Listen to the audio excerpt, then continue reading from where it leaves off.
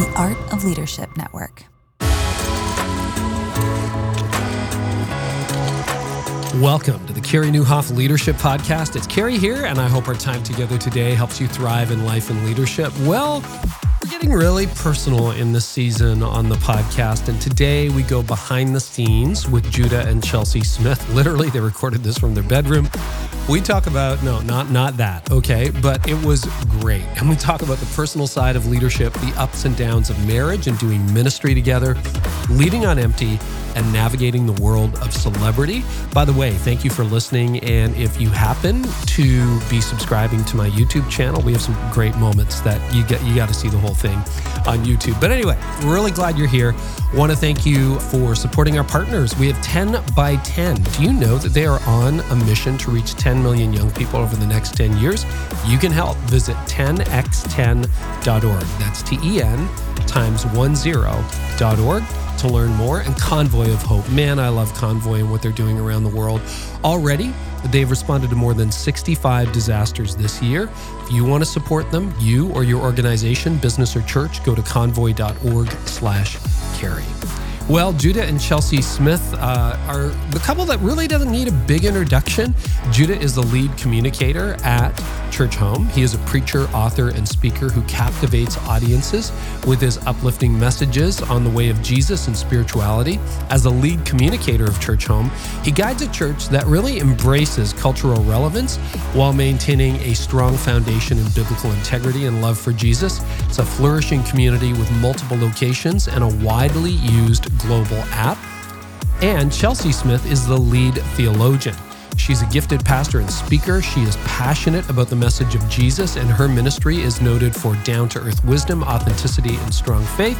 Plus, she also has a great Marriage Monday on Instagram. If you follow that, I do.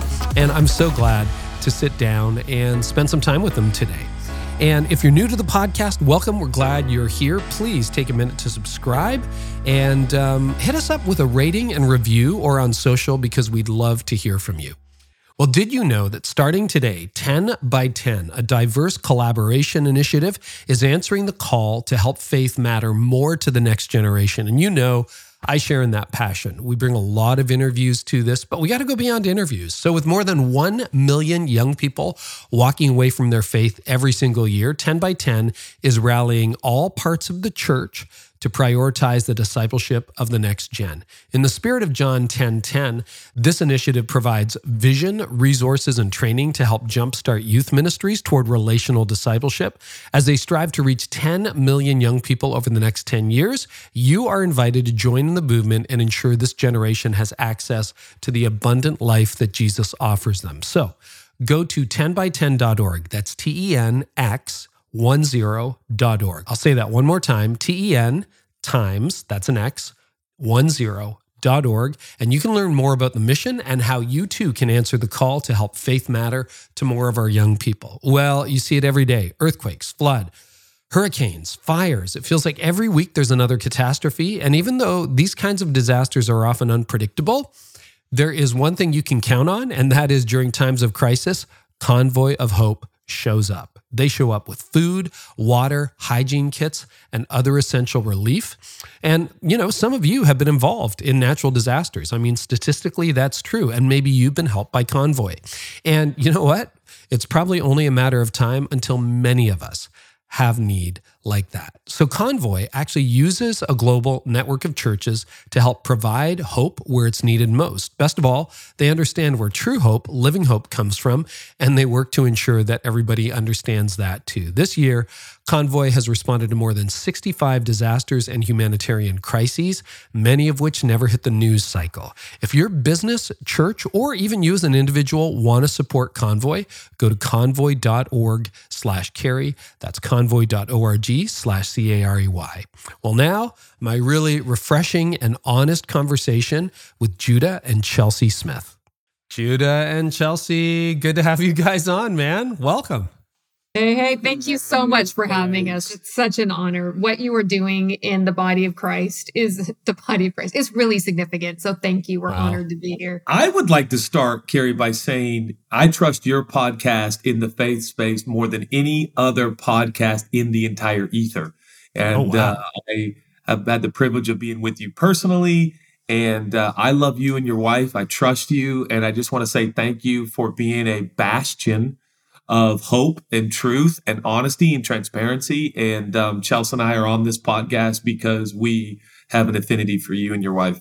Well, thank you. It was wonderful to spend a few days together earlier this year and get to know you. And, it's always a shock for me because here I am in my basement. You're in your bedroom, for those of you watching on YouTube. Found that out. And you got to say, okay, you got your names on the wall, but you sleep on the opposite side. That was one of my questions, I right? sleep under Chelsea and she sleeps under Judah. And that's the way it should be. Yes, but it's so weird that we sleep with our name in lights. But well, we never turn the lights on. Just like that matters. All right. Well, that's kind of fun, right? But it's like, if we were saying, one of those things, like once you pick a side of the bed as a couple, like you're there forever. You're just locked in. Forever. I cannot remember the last time we accidentally switched sides. Like it has not happened. It would feel even at hotels, right? You end up taking, that would be like quote, your side. Virgin birth of sorts. Yeah. Yeah. So. Once in a while in a hotel, because Tony's always cold. I'm always hot. If it's, you got the AC breathing down on one side of the bed, we might switch for a night or something like that. Yeah. Or like someone told me, instead of going on vacation, they just switch sides of the bed. Huh. That fits the budget, That's about as much change as we can handle, right? Listen, so I was going to start in a different place, but we were chatting while we were getting ready to record. You just did something you've never done in how many years of marriage? You took a couple of months off. You want to talk about that? 2 months off. So we have been full-time in ministry for 23 years, almost 24, and worked for the same organization, which makes us feel old and it feels like a life accomplishment. But don't look old. Right?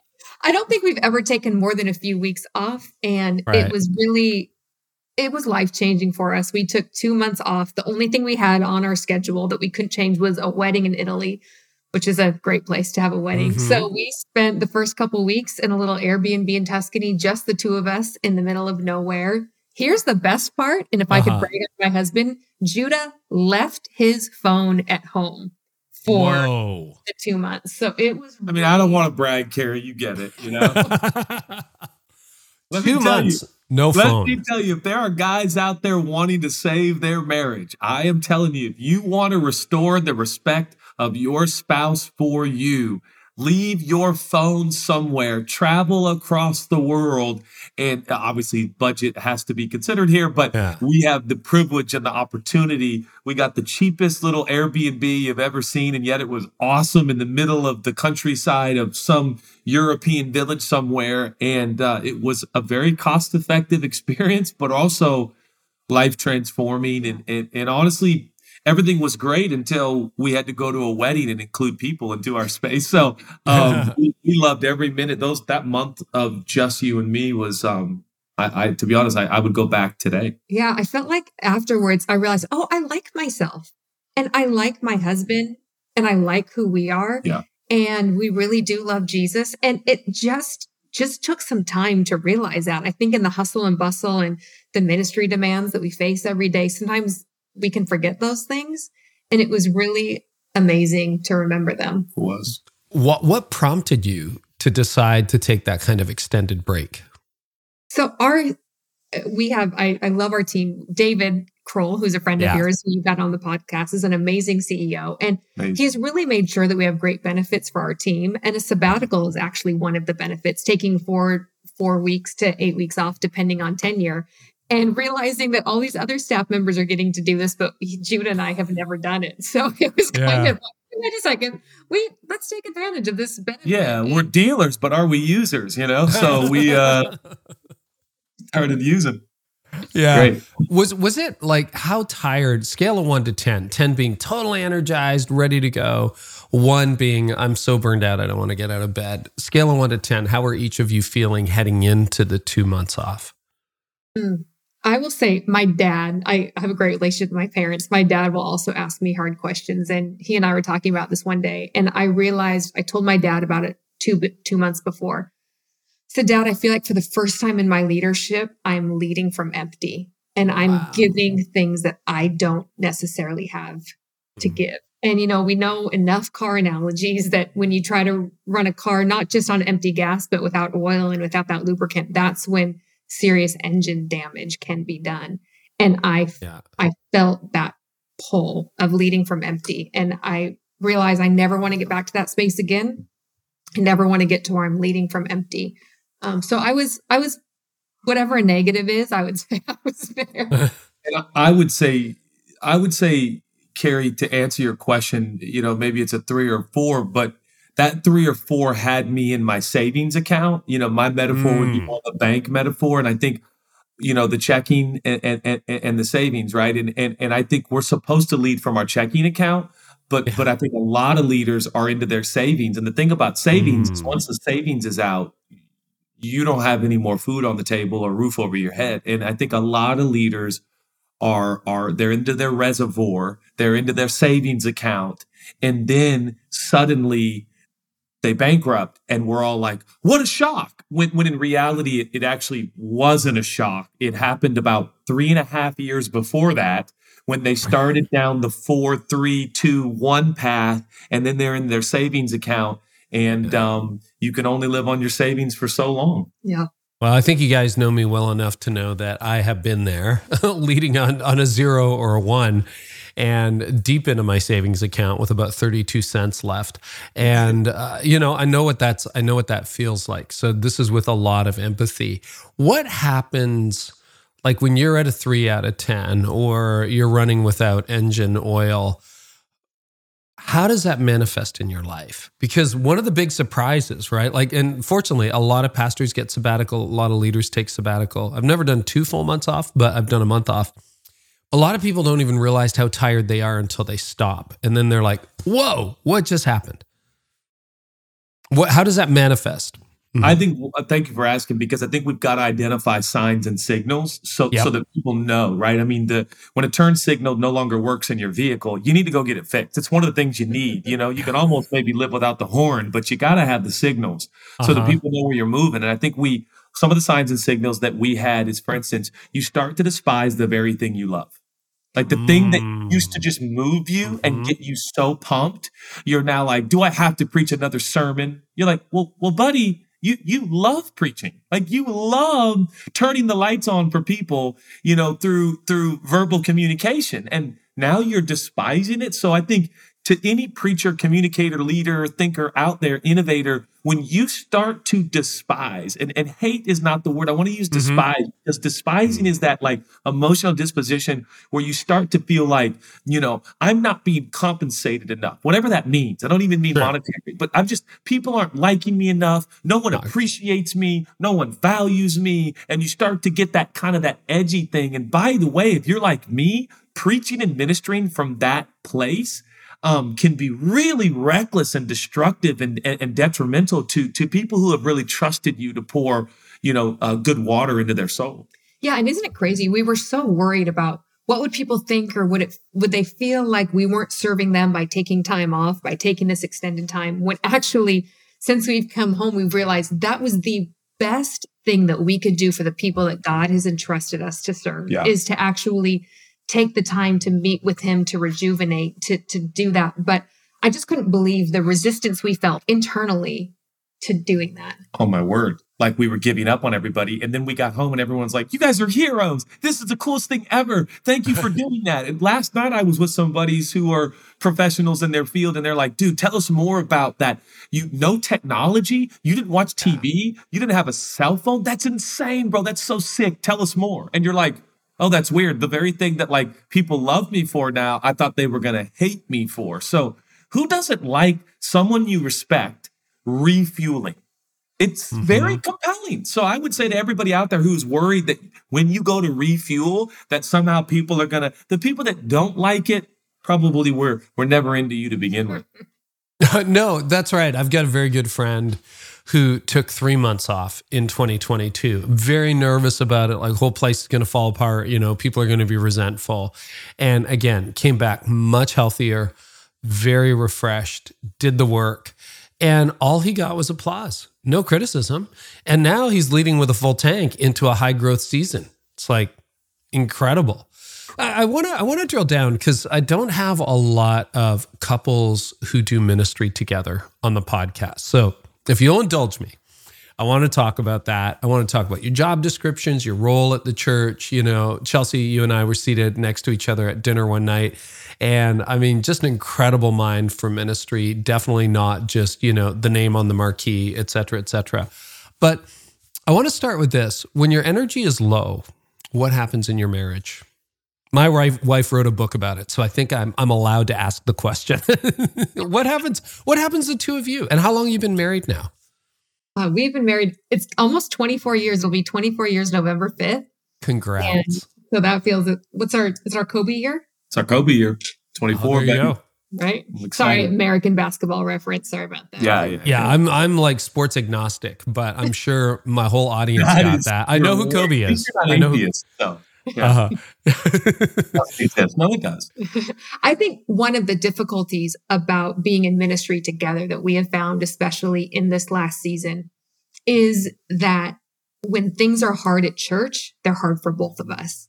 And normally, if that person you would come to for comfort is going through the same stuff and feeling like we don't have any comfort to give each other. And I would say this past year was the first time that we felt like it was hard to give each other comfort during the difficult seasons of ministry. And for the first time I understood, I can't off the top of my head remember what the statistic is, but parents who lose a child, it's so hard for them to stay together because they're both in the grief together. And I would say for us, that was one of the difficulties of past season. And so when we get tired in ministry together, not being able to comfort each other. It's like, no, I need something from you. Well, no, I need something from you. And we're both trying to get something from each other that we don't always have. Yeah, absolutely. I mean, I think the cool aspect of it is we really relate well to each other. We get to work in the same space.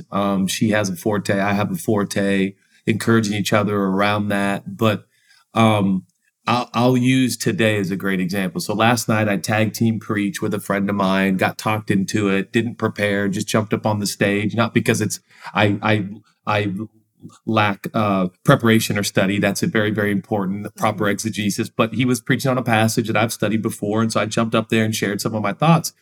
Fast forward to a little extra tired last night because I did that. Go to bed, wake up this morning, a little bit extra tired, a little bit weary, a little bit, almost cranky because it's like, well, I ministered last night. I gave everything I had. And Chelsea kind of got upset with me because I got on a phone call super early and she recently asked me for margin, like, please don't get on. Okay, no, I have to. Okay. All right. People who are watching have an advantage over people who are listening right now. Go ahead, Chelsea. I am literally first thing in the morning sitting on the toilet through a very thin door. And that's not always a quiet experience first thing in the morning, if you can read between the lines. And Judah is right outside the door. I was in the closet. On a phone call. And I just was like, no, too much. It was Pastor Rich Wilkerson Jr. It's his fault. I need to be able to go use the restroom in my own bathroom in peace. So I gave you a bit of. So she gives me the whole like, get out of here, and so then I'm sensitive, and I'm like, my God, I'm just encouraging a fellow minister, and and then my brain goes to this space. She doesn't know what it's like. I, preached, I ministered, I whatever. And then it dawns on me, oh, dang, she does know what it's like because we work together and she preaches and she's the lead theologian and she writes books and she does and I was like, and I know that sounds very silly probably to a lot of people listening, but that camaraderie of I don't get to play victim to this weighty, pressured platform that I carry, but it's that we carry it together, made me text her quicker today as I was meeting with Pastor Chad Veach. Sounds like I meet with all these pastors, but my friends. And I just said, will you forgive me for my bad attitude? I'm an idiot. Because to be honest, I got to that conclusion, which was the right one. It took me less time because we're a team and she gets it and she knows what I'm going through. And I have a lot of buddies who play sports and get paid to do it. And sometimes they come home to their spouse and it's like, my spouse doesn't understand what it's like to have all this pressure in a stadium. But in the case of Chelsea and I, like we really do share the platform and the pressure, and it is an advantage. At least it helps this guy humble himself a little quicker. And the bonding of, we've said so often in ministry, like, hey, we're back to back right now. If we feel like things are difficult or we're being attacked, just hey, we're in a position of back to back, which means we don't get to fire any darts or any bullets at each other. And I've got your back and you've got mine back, and we're in this. And the bonding and camaraderie and I don't know, sex is always good in those times when we're like, we're now we're getting somewhere. Right? Now we're getting, my goal is that we talk about sex more than anyone's ever talked about sex with Carrie. That's yeah. Well, that's probably true. It doesn't come up all the time. So yeah, but I can also see it the other way too. Like if you're in a really discouraging season, I can see going down together, because there are also studies that say, if somebody got a diagnosis, let's say cancer diagnosis, and the other partner is like, well, I got your back. But if you both go down, if things are really tough at the church, do you ever get into that kind of spiral? Because there's a lot of people who are in ministry together as a family. And sometimes when, the water's draining out of the bathtub, it's like, what do you do then? Yeah, that's a great, and of course, that's exactly what happens. Yeah, it is. And that happens. Sometimes it's like, I just wish, I wish Chelsea could just be the lead theologian, do what she does, and come home to me because I'm busy, producing a movie. And she just comes home to me and she's like, it's so hard leading in the church. And I could be like, oh, come here. It's okay. Our movie's going to do well. But you're right. There's nowhere to escape almost when we're facing each other and going through the same stuff. Haven't you found in those seasons, I'm so grateful that we have a community beyond each other and beyond our family, that we have other friends, other family members, other board members who we can rely on and talk to. And I'm grateful that God has given that in our life, that it's like, hey, I'm not getting from Judah what I need right now. He's not helping at all.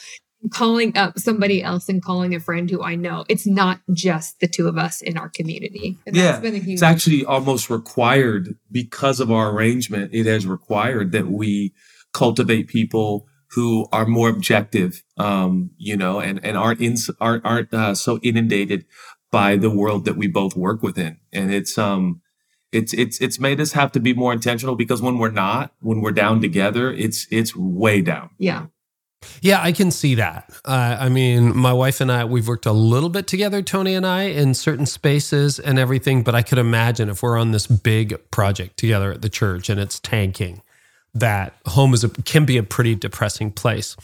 Both of you have done, and again, I follow you on social media. We've spent a bit of time together. So these are outside impressions. But it seems like both of you have worked hard on cultivating friendships. Is that true? If so, can you talk about that? Because, about the loneliness epidemic. You probably read the Barna stuff that just shows how isolated, depressed, and lonely so many church leaders are. Again, like you're really close with Rich. You're really close with Chad. You're going out for coffee with these folks. You have your own circle, Chelsea. To what extent has that been intentional, necessary life support, and how have you developed that? Judah is good at this. I am not good at this. And it's been a struggle for me that my closest friends were friends that I've worked with on staff and have had great relationships and camaraderie that way. And then we've needed to make staff changes along with our CEO. And then all of a sudden the friendship changes as well. So I'm in a rough friendship season right now, to be honest. And I don't have a good answer for you, except that it has been lonely for me. But Judah's really good at making friends. And so sometimes I can ride on his coattails, and maybe his friends have a spouse. Chelsea, can I just stop and say thank you for admitting that and not coming up with a plastic answer? Just thank you.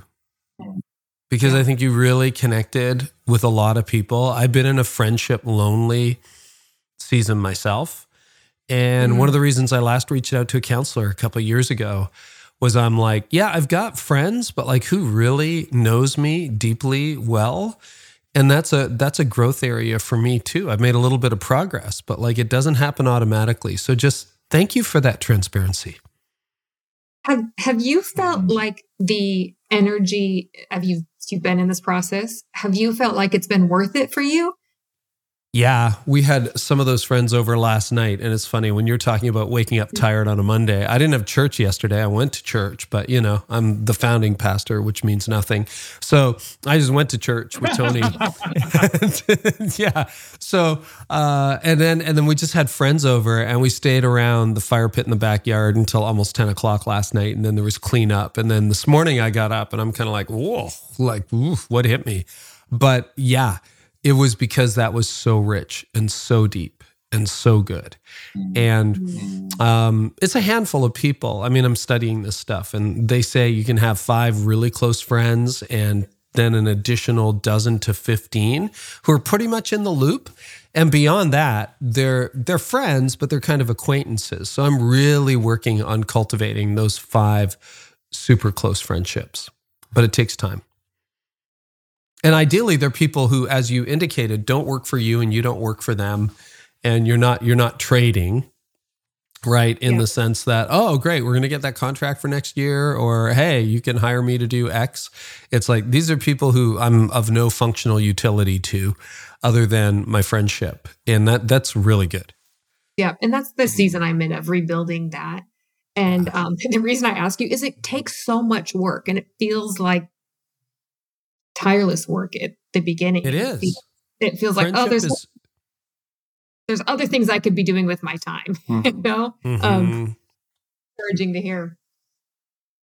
Well, I got a lot of friends. Yeah, you do. No, but you're like an extrovert. Are you an extrovert, Judah? You must be. Yeah. Mostly.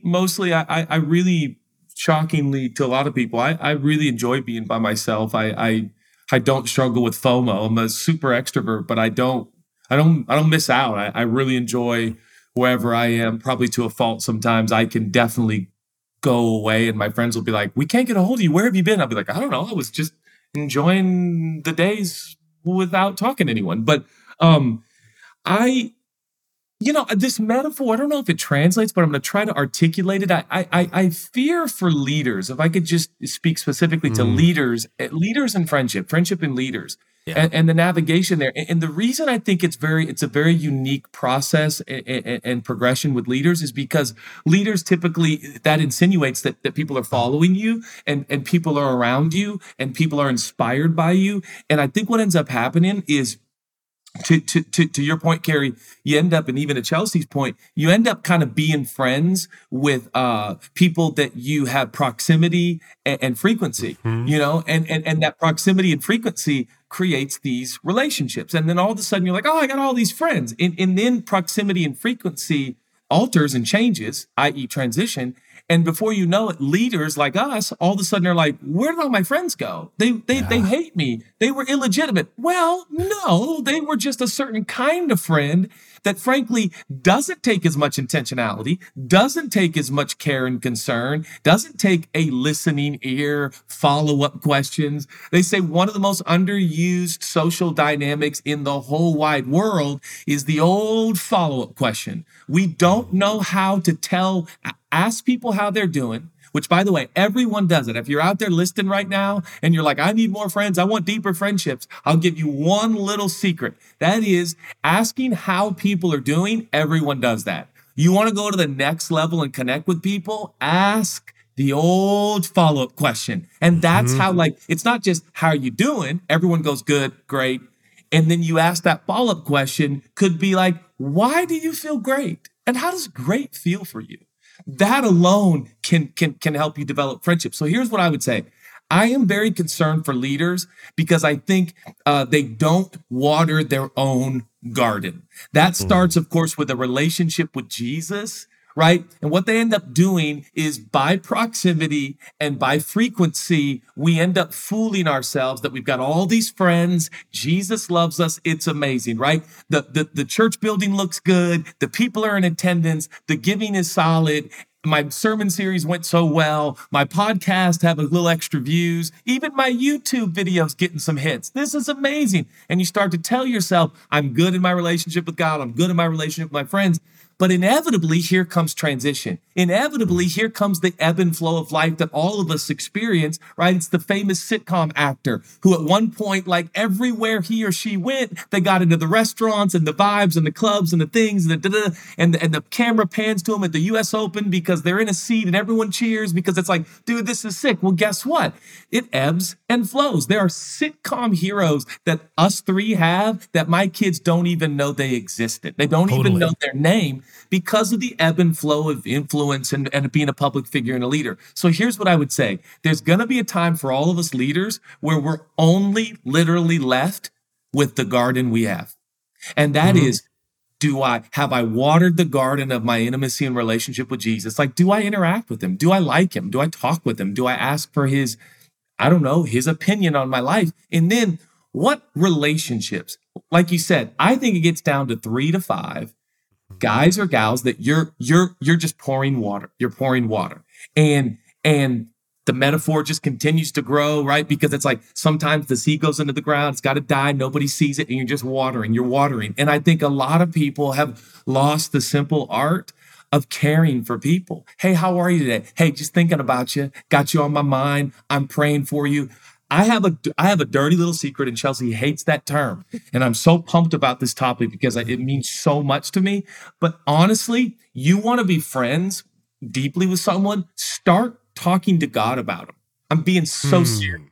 Start telling God, Lord, I like Carrie Newhoff. You know, we met in Mexico that one time. I sure like Carrie. I just pray for Carrie and Tony right now. God, I pray for their marriage. Well, guess what? My heart starts to open up to Carrie. My heart starts to think about Carrie. And next time we're together, whether you know it or not, you'll be able to tell. And you'll be like, man, that guy seems genuine. That guy seems authentic. And so I think that there are little ways to kind of develop deep friendships that are so small and so seemingly insignificant, but I think go a really, really long way.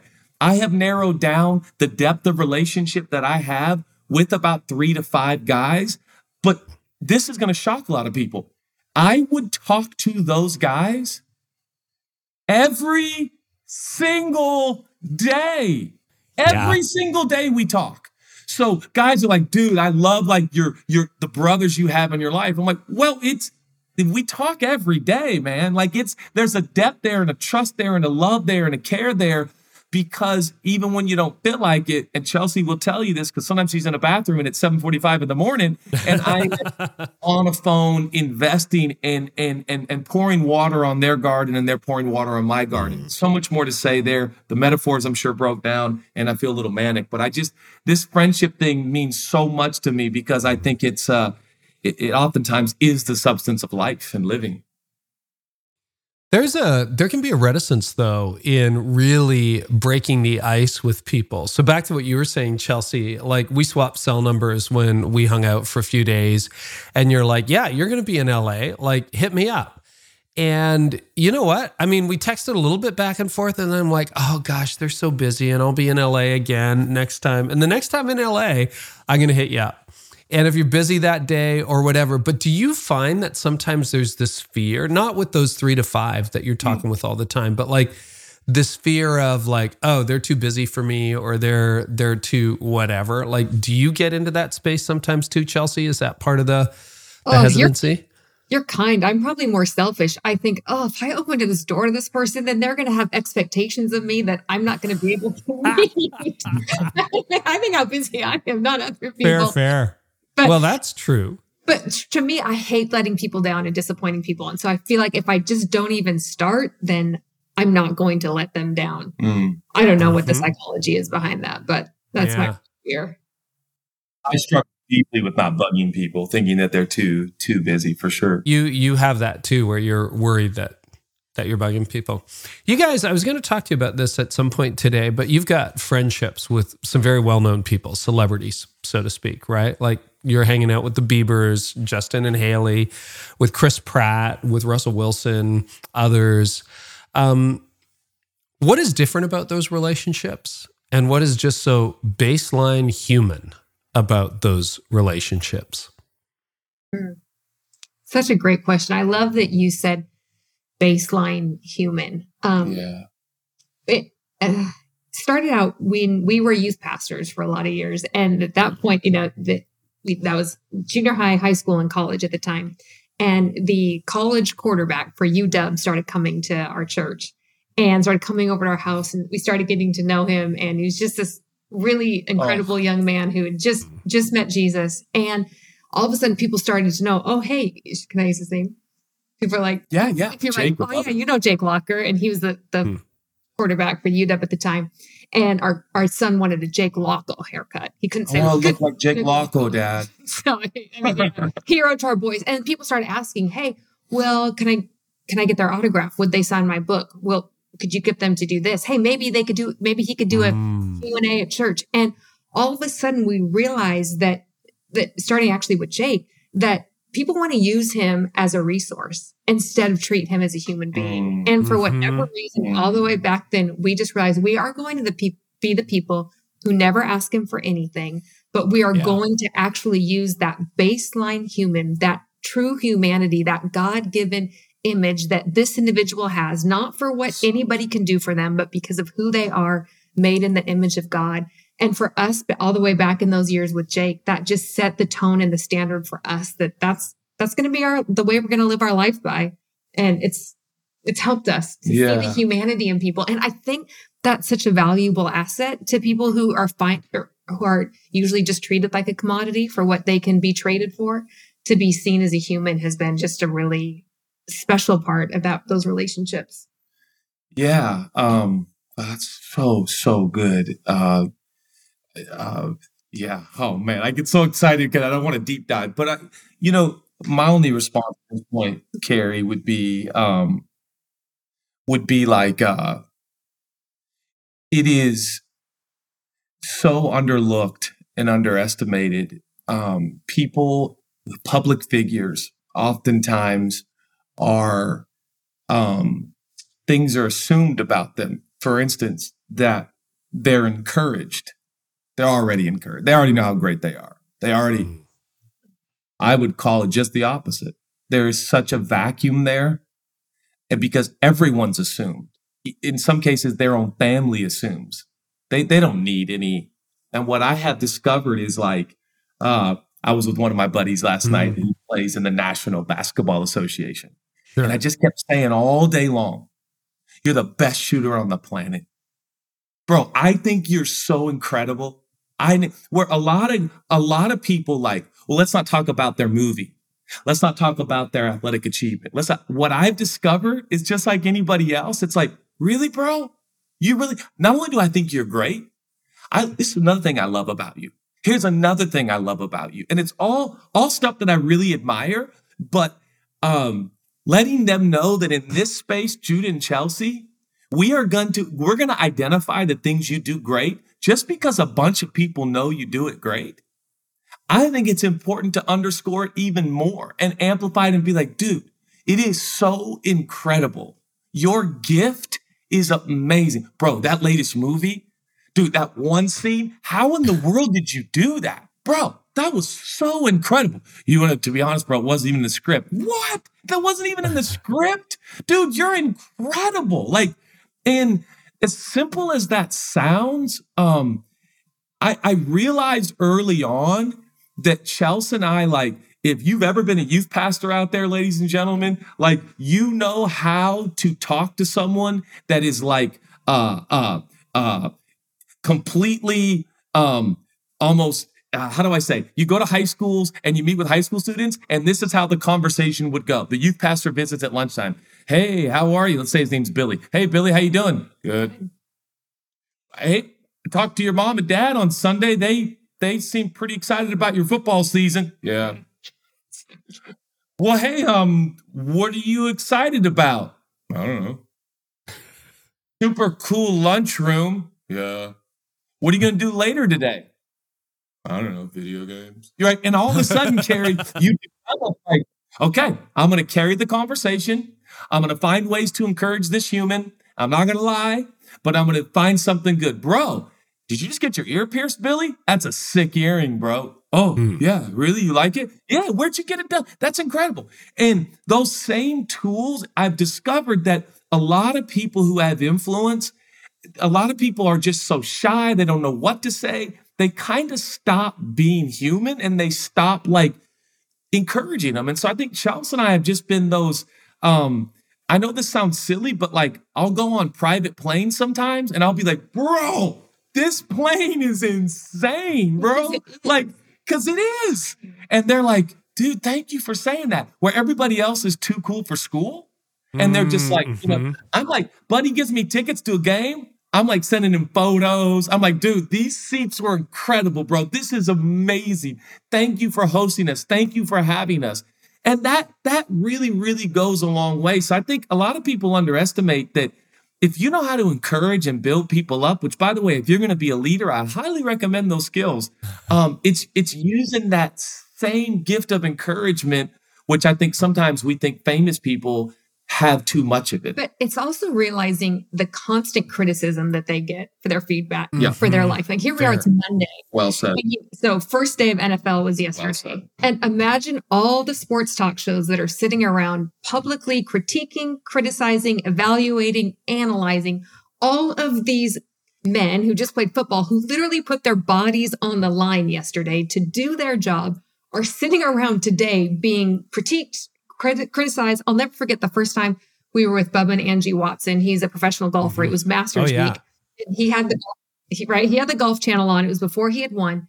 And all of a sudden his name came up and we're in a room with him just making dinner. And the pundits just started criticizing Bubba and something about him at that point, not knowing. And I had sat around and listened to sports players be criticized for our whole life. Never thought once about it. All of a sudden we're sitting in a room with the very people who are being critiqued and watching the demeanor of their face change and shift as they're being publicly critiqued and realizing, no, these individuals are human and that critique hurts and it matters.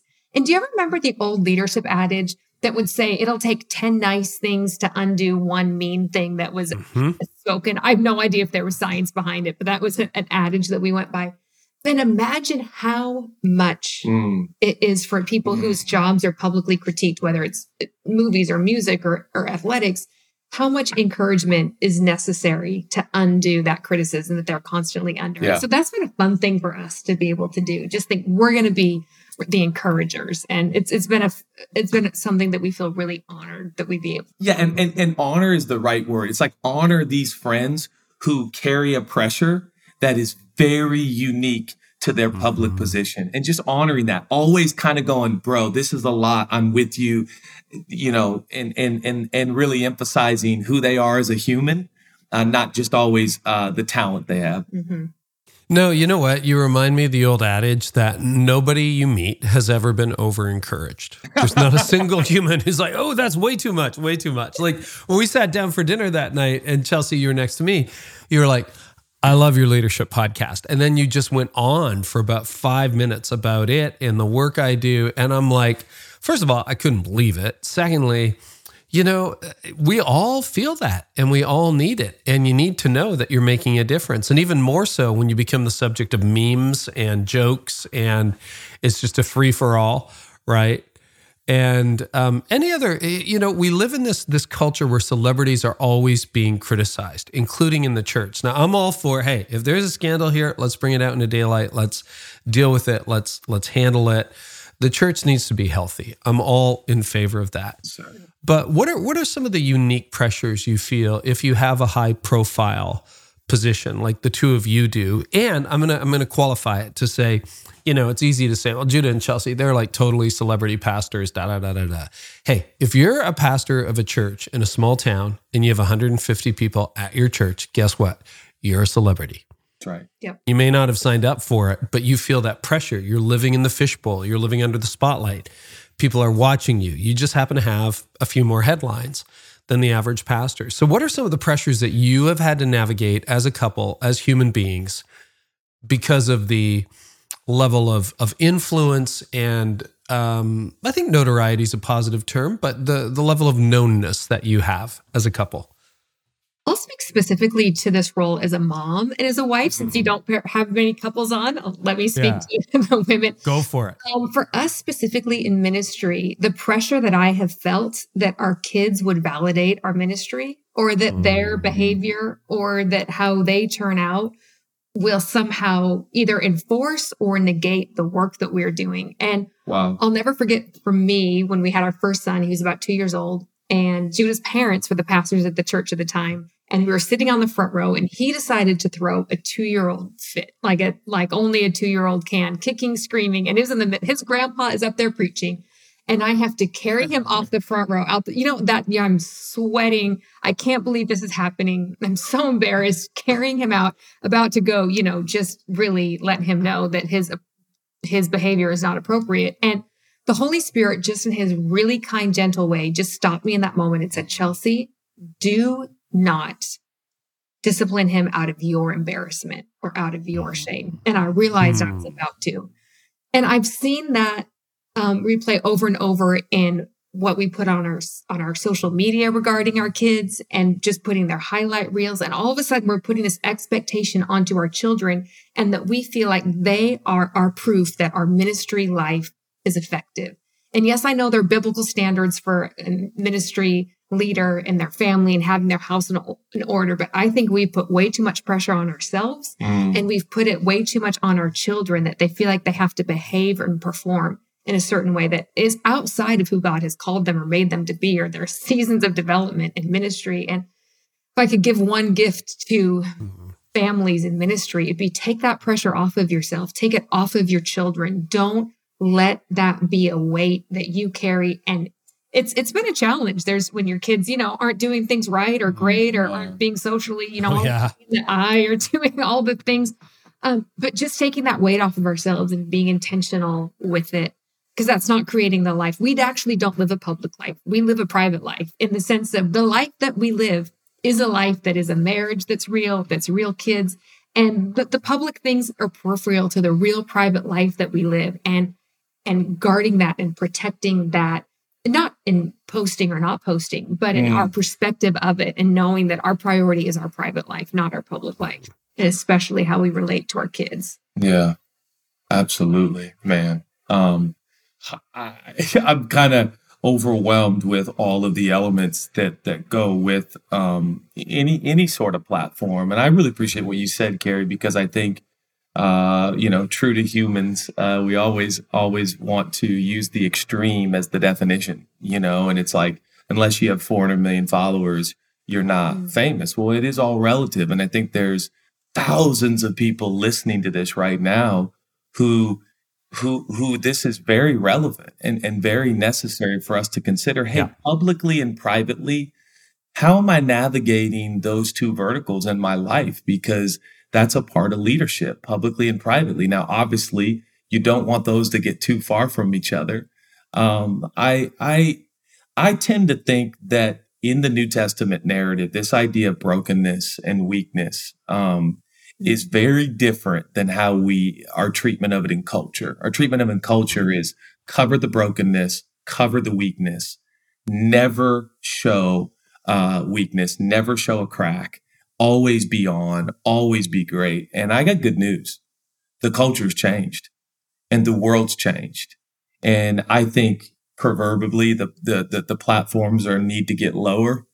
And I think the preachers, ministers, and leaders of the spiritual kind need to be more candid and open and honest.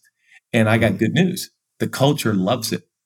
The world that we live in today loves it. I think it's a setup to close that discrepancy or disparity between public and private. And so I am it's funny, last night, Matthew 18, we're talking about that. And it says, unless you become like a little child. And of course, in the Greek, in its root, it actually means wounded lamb, which of course the picture is the shepherd takes the wounded lamb and puts it on his shoulders. And I think we're all wounded lambs. Doesn't matter even if you're, Bo Jackson, we're all wounded little lambs. And letting our brokenness and weakness be more visible, I think can be a really, really healthy exercise and a healthy trajectory of life. And so I'm going to be, from this point going forward, as a public figure in our own little way, committed to put my stuff on Front Street. There's decorum and discretion, of course, and you need to be discreet. And Chelsea and I aren't going to dissect our favorite sex positions. That's probably a little too far, Like where is that line? And I think, frankly, in the church, we have taken it too far in terms of, sorry, not the lack of discretion, but honestly, we have tried to paint ourselves. I call it the man of God syndrome. Forgive me, that's kind of a crude way of saying it, but it's like, I just got to be the man of God. Well, but you're a wounded lamb too. And share some of your wounds and share some of your pain and share some of your temptation. And I think it takes out a lot of the venom and the sting and the power and the pull from some of these proclivities and temptations when you put it on Front Street and say, hey, here's my weakness, here's my challenge, here's what I'm going through. And my dad used to say, it's been heard 100 million times. People are going to relate far more to your weaknesses than they are to your strengths. So let it be. Let it be. Can I brag on you too, Judah, for a second? Judah is really good at this. And he has said several times while he's preaching, yeah, I have an anger problem. I'll get angry. I'll throw a golf club. I'll yell at the kids, all whatever. And the freedom that has brought about for him to just be open and honest about himself as a broken lamb. Is that what you said? Wounded lamb. As a wounded lamb with an anger problem. It's been amazing what that's done for me as his wife, what that has done for our children. It has taken away any shame in it. It's taken away any feeling of, oh, is my dad trying to pretend to be something in the pulpit that he's not in real life? For our kids and for his whole family to see Judah being honest about who he is has brought so much freedom, and we will laugh about it and not in a disrespectful way. But it's really created even such great personal family benefits for you to be open with those weaknesses, and I'm grateful for it. Yeah. And my private life is the driver of my public life. It's not the other way around. Yeah. So my private life is in the driver's seat. And that's what drives public. It's not the other way. And I think that's what ends up happening a lot. We have a private life that has public elements. That's right. We do not have a public life that has private elements. Can you explain exactly what that means? That's a really fascinating metaphor. So the priority and energy and focus of my life is to be the truest me when no one is looking, and then let that initiative, that perspective, that paradigm, that energy overflow into my public life. So I would go on record, take this as far, if we can speak specifically to preachers. I would much rather have a preacher get on stage, he or she, and bleed in front of me than the opposite, which is I get up on stage and I present myself in a way that I wish I was, I hoped I was, I wanted to be, but I'm really not.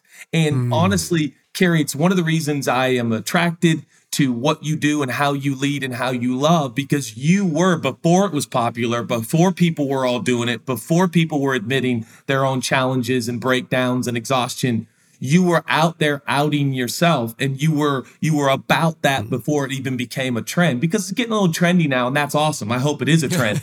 But yeah. I want to applaud you because and you probably did it from desperation, which is what a lot of us end up doing. And people are like, wow, we commend you. You're like, well, I didn't do it to be commended. I did it because the disparity, the discrepancy between public and private was killing me, and I was exhausted and I couldn't keep it up. So I think Chelsea and I are, the awesome thing is it's not like we are managing public and private. We're just giving ourselves to be who we are, and we're letting the public persona develop as it will. And it's messy and it's painful, but there's a consistency that I can live with. Does that make sense? Am I making any sense? Yeah, you said at the beginning prioritization, and I would say the same thing, that we love our neighbors because we want to love our neighbors, because that's what we believe following Jesus leads us to do. We don't do kind acts in our neighborhood so we can post them on social media to say, look at what we're doing. Now, from that, there may be an outflow of a post on social media here or there, but we're not doing private activities for public consumption. Yeah, they're not photo ops, right? Yep. I get that. And you know what I found, because I think I lived my 30s. This was pre-social media. It was just sort of emerging when I was in my 30s, right? Because you get to a certain age. But anyway, I found that like, okay, I don't want to talk about my temper. I don't want to talk about how tired I am, and everybody going, you're workaholic, you're going to burn out. No, I'm not. And then of course I burn out and everything changes. But what I've discovered in the last decade and a half, almost 2 decades now, since that burnout happened, is I get to wake up and I get to be myself. Now, hopefully that's a long obedience in the direction of Jesus. Hopefully you notice something different in me today than you did 5 years ago, and I'm growing in grace and the fruits of the Spirit. But it makes it infinitely repeatable. Do you know what I mean? Like, I just get to, so my next writing, I just wrote the introduction to what could become my next book. Kind of surprised me on Friday. And I'm like, yeah, that authentically is who I am. I'm not trying to research a topic. I will research it, but I'm not like, no, this is flowing out of who I am. And this interview, this conversation, you'll notice how many scripted questions we got to, right? 1. So that's a good interview. That's a great conversation with amazing people. But like, it makes it, there's no gap between your, actually, this is really funny. Tony had a birthday this year, and my boys and I have 2 sons. We spent 6 months trying to pull off a surprise party, and we did it. It happened a couple weeks ago, and she had no idea. And I mean, it was elaborate. We had 70 people in the backyard, had a project, like a party manager or whatever you call those people, project coordinator, hired because I couldn't do it. It was beyond my ability. People flew in, they drove in for it. It was amazing. We pulled it off. And afterwards, I just started sleeping. I was so tired. And I'm like, oh my gosh. And then I started feeling really great, like super energized, more than I had in months. And I'm an amateur psychologist, total amateur. And I'm like, I think it's because I was keeping a secret for the last 6 months. Now, it was a good secret, but I had to lie to her over and over and over again about what was going on. We hid it under another party that we said we were having. So it was all like benevolent. It was all good. But now I'm like sleeping like a baby. And I'm like, I think it was because of that duplicity, even though it was all for the sake of good. You know what I mean? So when I see that, even if you've got a little bit of disconnect between your private and your public, it's what's that psalm? Is it Psalm 32? My bones were sapped like in the heat of summer. I was so exhausted, so I confessed my sin to you, oh God, that kind of thing. And you know what? I'll test this out on you guys. End of sermon. I don't think Gen Z and younger millennials want it any other way. They're going to smell the pretense before you can even drop it. Is that fair? Right. That's very fair. And I think what an opportunity for leaders everywhere who are willing to listen to this. Chelsea, Carrie, and I are pleading with you. Close the gap. Have the courage. Trust God. Trust yourself. Out yourself. Just out yourself. Everybody out there, let's just start outing ourselves. And there's something about it. When someone outs themselves, it's like, oh, I always tell my buddies all the time, hey, just tell me what's going on. Whatever it is, we can work with it. I don't care how bad it's gotten. I don't care if you've stolen money from the U.S. government. I mean, I do, but like whatever it is, just and we'll work from there. His grace is sufficient. I literally believe the enemy is a dog on a leash. The devil does not. He's a toothless lion. He's a fangless cat, but he works in cloaks and daggers and mirrors and smoke and those facades. And I just think what an opportunity we have as communicators, leaders, and preachers in the church to just start outing ourselves, and everybody will join you and go, really? Me too, bro. Let's do this together. And I hope that continues to be an explosive element, a beautiful element of the church going forward. And I predict that if we don't do it, there's some 20-somethings and 30-somethings who are going to do it. So they'll outlive us, and they'll take the mic, and things will get better. Yeah. Well, I want to ask you 1 or 2 church questions, and then maybe we can do a round 2 at some point in the future. But this has been a fascinating conversation. And thanks for being so open. Thanks for just talking about the two of you and your life together and that side of ministry. But when David Kroll was on last year, I think, we talked about what COVID did, the reduction of services. And I mean, I was on your website getting ready for this. You have a monthly experience now, if I got this right, 1 in Seattle, 1 in LA. And basically, your services went from how many? A bajillion, 13 locations. You're on a plane flying here, there, everywhere, multiple services, You're down to 2 monthly services in different cities on the West Coast. Can you talk about some of the rationale behind that, how it's going? We'll start there. I'll say this, and I'm going to try to, being succinct and organized is a very difficult thing when you ask stuff I love, because I just get all these thoughts that flood my brain in the best, most energetic way. But collecting Christians was not the idea of God. But if we're not honest, we can't make progress here. We are living in an era in the technological rise, right? In the making smaller the planet because of technology, information, and communication, right? This new technological boom has brought upon this idea that you can have pastors, ministers, and preachers that you hear every day that live clear across the world from you. So as a result, there's been an extra rise of star preachers, star ministers, star churches, meaning if they move to your town, they could empty your church. A lot of people don't want to talk about this, but the rise of planting churches, and the grand opening has 2,000 people in attendance. I don't mean to be disrespectful to anybody, but I wish it was 2,000 new converts, but it's not.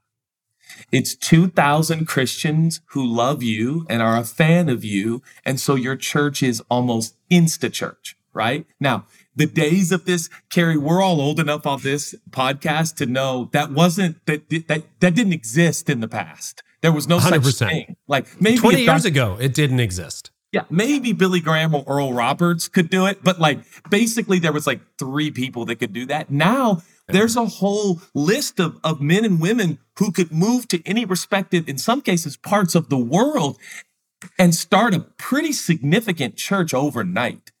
So that has to be in the equation that we start to consider when it comes to scaling a church, the model of the church, and how we're doing. And the reason for this is that God desires all men to be saved and come to the knowledge of the truth, which is to say every single man, woman, boy, and girl alive on the planet right now are all his kids. They're all his kids. They're all his kids. So the vision of God is not for some of his kids. It's for all of his kids. Just like Judah and Chelsea Smith believe in Zion, Elliott, and Grace. I don't have a vision for 2 of my kids. I have a vision for all of my kids. I have a passion for all of my kids. God has a passion for all the kids, even the kids we don't like, you don't like, they don't like. They're all his kids, and he's obsessed with them, right? So I believe that the partner that God is asking for in the proclamation of the gospel, the extension of the kingdom, the raising up of disciples and mature believers is a passion for all of the people on the planet. So I do not believe I have license or even wiggle room or leeway to start making plans that exclude some of his kids. We've got to include all the kids. So here's what happened in my life. Because of men and women who trusted Chelsea and I, we gained a platform and a following that basically lended itself to, if we went to certain cities, people would gather to come hear us. And it was like instantly we felt like, whoa, we're making such a difference. But if we're not careful, we end up collecting Christians. And it occurred to me, Carrie, at some point in my life and career and leadership, that if the game is who collects the most Christians, we could do really well in that. But when this life is over and I stand before the king of the jungle, the Lion of Judah, the leader of all leaders, I believe that what matters to that father, the father of us all, is that did we align with him? And obviously, this is everything to me, but it's like, I just woke up and I was like, I can't just collect Christians. And it makes for a really great life. And we paid for a lot of big buildings and a lot of people loved our conferences. And I love all of that stuff. But I just knew for Chelsea and I don't mean to project this on any preacher or leader out there listening, please, you don't want to follow our path because it's crazy and it's painful because we went from a super mega church in Seattle to not. Because I decided that what if I stop being there every Sunday? Is the community robust enough to continue to serve each other, love each other, and gather? And what we discovered, Carrie, is that for a lot of people, without the presence of their quasi-famous preacher, they didn't really want to engage much anymore. And it was almost as if I left the faith. I don't blame anyone for that because that's the constructs and that's the way we built this, and that's okay.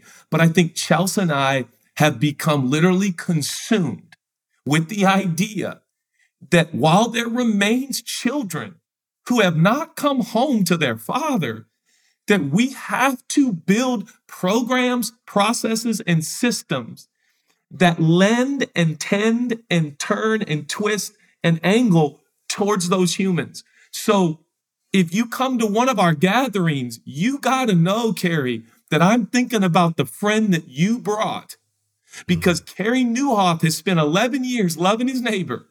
And the day finally came that his neighbor was like, you know what, bro?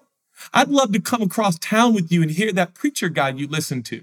And my mind just begins to become consumed with Carrie Newhoff and the love that he's had for his neighbor. And your neighbor has decided to come into this really weird club, which feels sometimes like a golf club that's closed to everyone except members.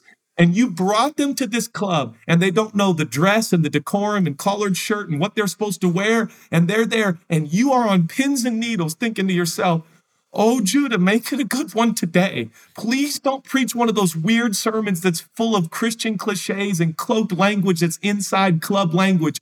Please. And so over a process of time, Chelsea and I have friends, you have friends that we want them to know their Heavenly Father. We decided, what if we built a whole church in that direction? And by the way, for those wondering out there, what's the best discipleship tool in the world? I will go to my grave believing this, that the way you will grow as a disciple most is by pouring your life into someone so that they can become a disciple. And guess who learns the most? The teacher. Guess who learns the most? The preacher. And so Chelsea and I, in an emotional way, that's just a quick little try to express some of the reasons we're doing what we're doing. Yeah, in part, Jude and I are very opposite. So he'll tell you in an emotional way. I'll tell you in a statistical way why we're doing what we're doing. At the same time that Judah was starting to feel all this in 2016, a survey came out that said 96% of church growth is transfer growth. That means that in a congregation of 1,000 people, only 40 of those people were there because they went from hell to heaven. They went from eternally damned to eternally saved, whatever your theology is about that. And we realized here we are as a congregation spending millions of dollars every year for 40 people. And we had more than that, but we were 10,000 times. So for 400 people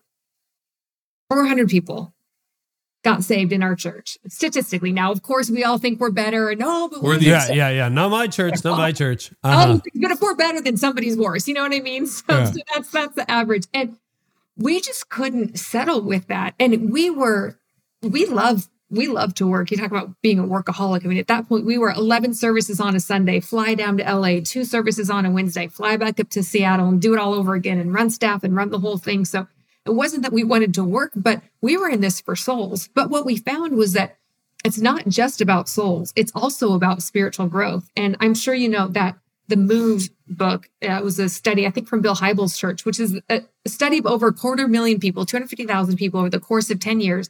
And realizing, and this blew our mind, and it was a little bit discouraging, and I almost hate to say it as a leadership podcast, but it was part of our journey, so I'll just say it, that this survey on spiritual growth that was the longest it's ever been done discovered that there was no difference in an individual's spiritual growth between the person who attended a weekend service 40 times a year or 4 times a year, that their spiritual growth was the same.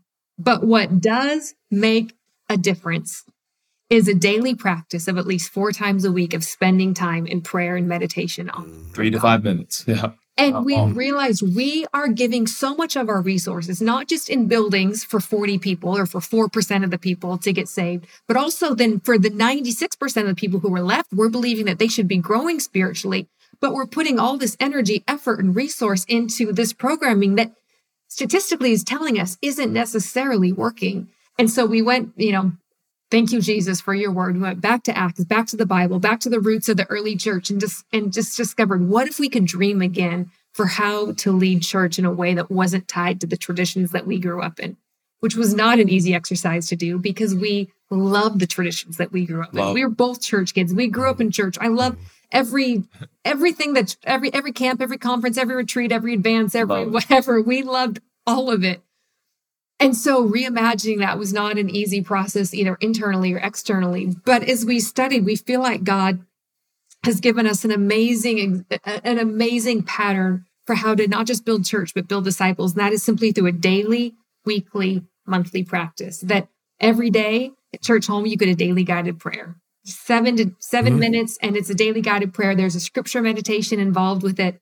That every week you gather with your friends and community to develop real community, that group of 5 people that you were talking about. And you sit and you watch a weekly service together that's digitally delivered to you. It's great preaching, normally Judah, so it's phenomenal. And that you grow that way. But then you're not just sitting looking at the back of heads, but you're sitting around a circle within your community with a weekly service. And then that monthly, there's an experience that's the larger body of Christ, the larger gathering in your area to get together and to grow that way. And so it's in a lot of ways, it's a shifting of resources. That's why you saw that once a month gathering in Seattle, in Los Angeles. But we believe it's God ordained shifting of resources so that we can equip people daily, weekly, monthly to be in genuine community, to truly love their neighbors, and to change that 96% that we have to go and see all of God's children come home and meet him and grow and know him in a new way. And it's been a journey of feeling like we're doing what God has asked us to do, but letting a lot of people down in the process. And because we love the traditions that we have and the way we grew up, and it's been difficult for people to understand, and rightfully so, the new way of doing things. But I just predict if we can make this shift, Carrie, I think we can spend thousands to reach millions. Meanwhile, we've been spending millions to reach hundreds. And I think we're going to be far more effective in the future. And I think even the culture and the economy is already speaking to that in its own way. And I also believe that we can facilitate the Great Commission. Last I checked, Jesus still said, go out into all the world and preach the gospel in Jerusalem, Judea, Samaria, the ends of the earth. But if our church buildings in every city were filled on Sunday, there still is not nearly enough capacity to reach our cities, to reach our communities. Church buildings are not built big enough to house. Who is going to create a model? Who is going to create something to say, hey, this could actually be something, people practicing their faith in their homes and their everyday spaces while still having face-to-face community, that we could begin to see the Great Commission fulfilled with people in community. Churches of millions are the future, and there's going to be tons of them. Churches of millions of people in multiple languages, meeting all over the world in all different kind of spaces. That's the future. It's going to happen. Well, that TV series you're watching, you come to the end of a season and you're like, they better have a season 2. Like, come on. And when is it going to drop? I feel like that's where we are in this conversation. I hope to do a season 2 with you guys. Maybe next year we'll come back and nerd out on the future church. What do you think about that? I would love that. And I just got to say, Carrie, to both you and Tony, you don't have to do what you're doing, and you don't have to stand in the space that you're standing. But I thank you for it. You are a man that is given to what you believe with all your heart is the way and the truth and the life. And even if it's not popular, even if it's not exactly what everybody wants to hear, you're committed to that. And I just commend you, and I hope that you feel the wind at your back, and I hope that you feel like you got friends like Chelsea and I cheering you on. And let's spend some more dinners together, and I'll meet you in Mexico again. Deal. Judah, Chelsea, I can't thank you enough. Thank you for what you're doing. Thanks for being so transparent over this last hour and a bit. And I'm looking forward to more. Us too. Thank you. I love the honesty. Man, we have had a string of really authentic, real behind the scenes interviews. And I don't know about you, but those are often my favorite. And we got more of them coming up. For example, next episode, Mike Todd, more on that in just a minute. But first, check out our sponsors. Join 10 by 10 as they seek to reach 10 million young people over the next decade. Go to tenx10.org, 10by10.org to learn about the mission, how you can help, and then get behind Convoy of Hope as they help millions of people around the world respond to natural disasters. There's one almost every week. They've responded to more than 65 so far this year. Go to convoy.org/carry. That's CAREY, convoy.org/carry. Well, Mike Todd, on the next episode, we come back. He is honest, open, and transparent. And here's an excerpt. This man was blind, but he wasn't deaf. Like if somebody was hawking up a loogie, like it's something like, you know what that is. So that man had to choose to stay there because it was better to go through something messy and potentially get his healing than to stay in the condition he was in. And so I did the example. The crazy thing is this was my third time doing this example. I've done it. I had done it 2 times prior and at another prominent church. Wow. There was nothing that ever happened because of it. So I called my brother up on the stage. Now, this is my blood brother. We've done everything together. I have 4 brothers, 5 Todd boys. Drink after each other, fight, like blood everywhere. Like, you know what I'm saying? This is my real brother.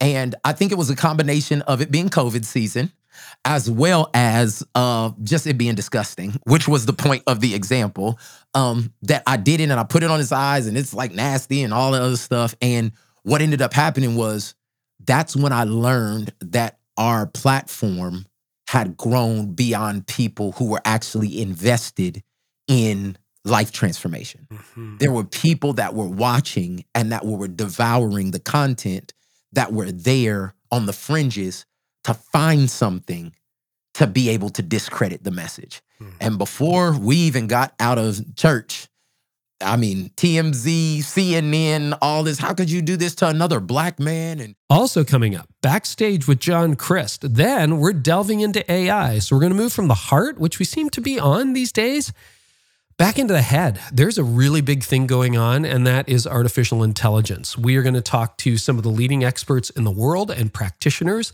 And we got 4 episodes on that coming up. And then back to our regularly scheduled programming. We've got Jenny Catron coming up, Louis Giglio, Philip Yancey, William Vanderblumen, Kyle Eidelman, and a whole lot more. And one more thing before we go, have you yet subscribed to my On the Rise newsletter? I absolutely love putting it out. It's one of my favorite things to do. And every Friday, I send just a short email. It's not particularly long. And what do we cover? Well, things of real interest. Usually I link to some kind of study that you might want to pay attention to as a leader.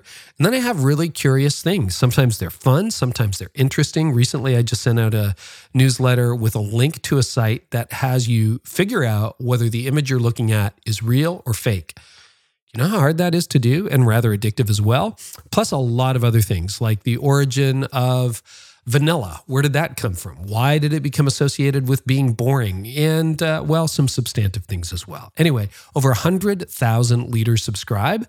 You can be one of those. Subscribe today. Go to ontherisenewsletter.com. We'll send you a free sample newsletter, and then you'll get it every Friday. Easy to subscribe, easy to unsubscribe. Go to ontherisenewsletter.com to sign up today. Thank you so much for listening, everybody. Man, I love the fact that we get to do this. I value your time. We try to bring you the very best guests, and when you leave a rating and review, share it with your friends. That's what enables us to keep doing this. So, we'll see you next time, and I hope in the meantime that today's episode helped you identify and break a growth barrier you're facing.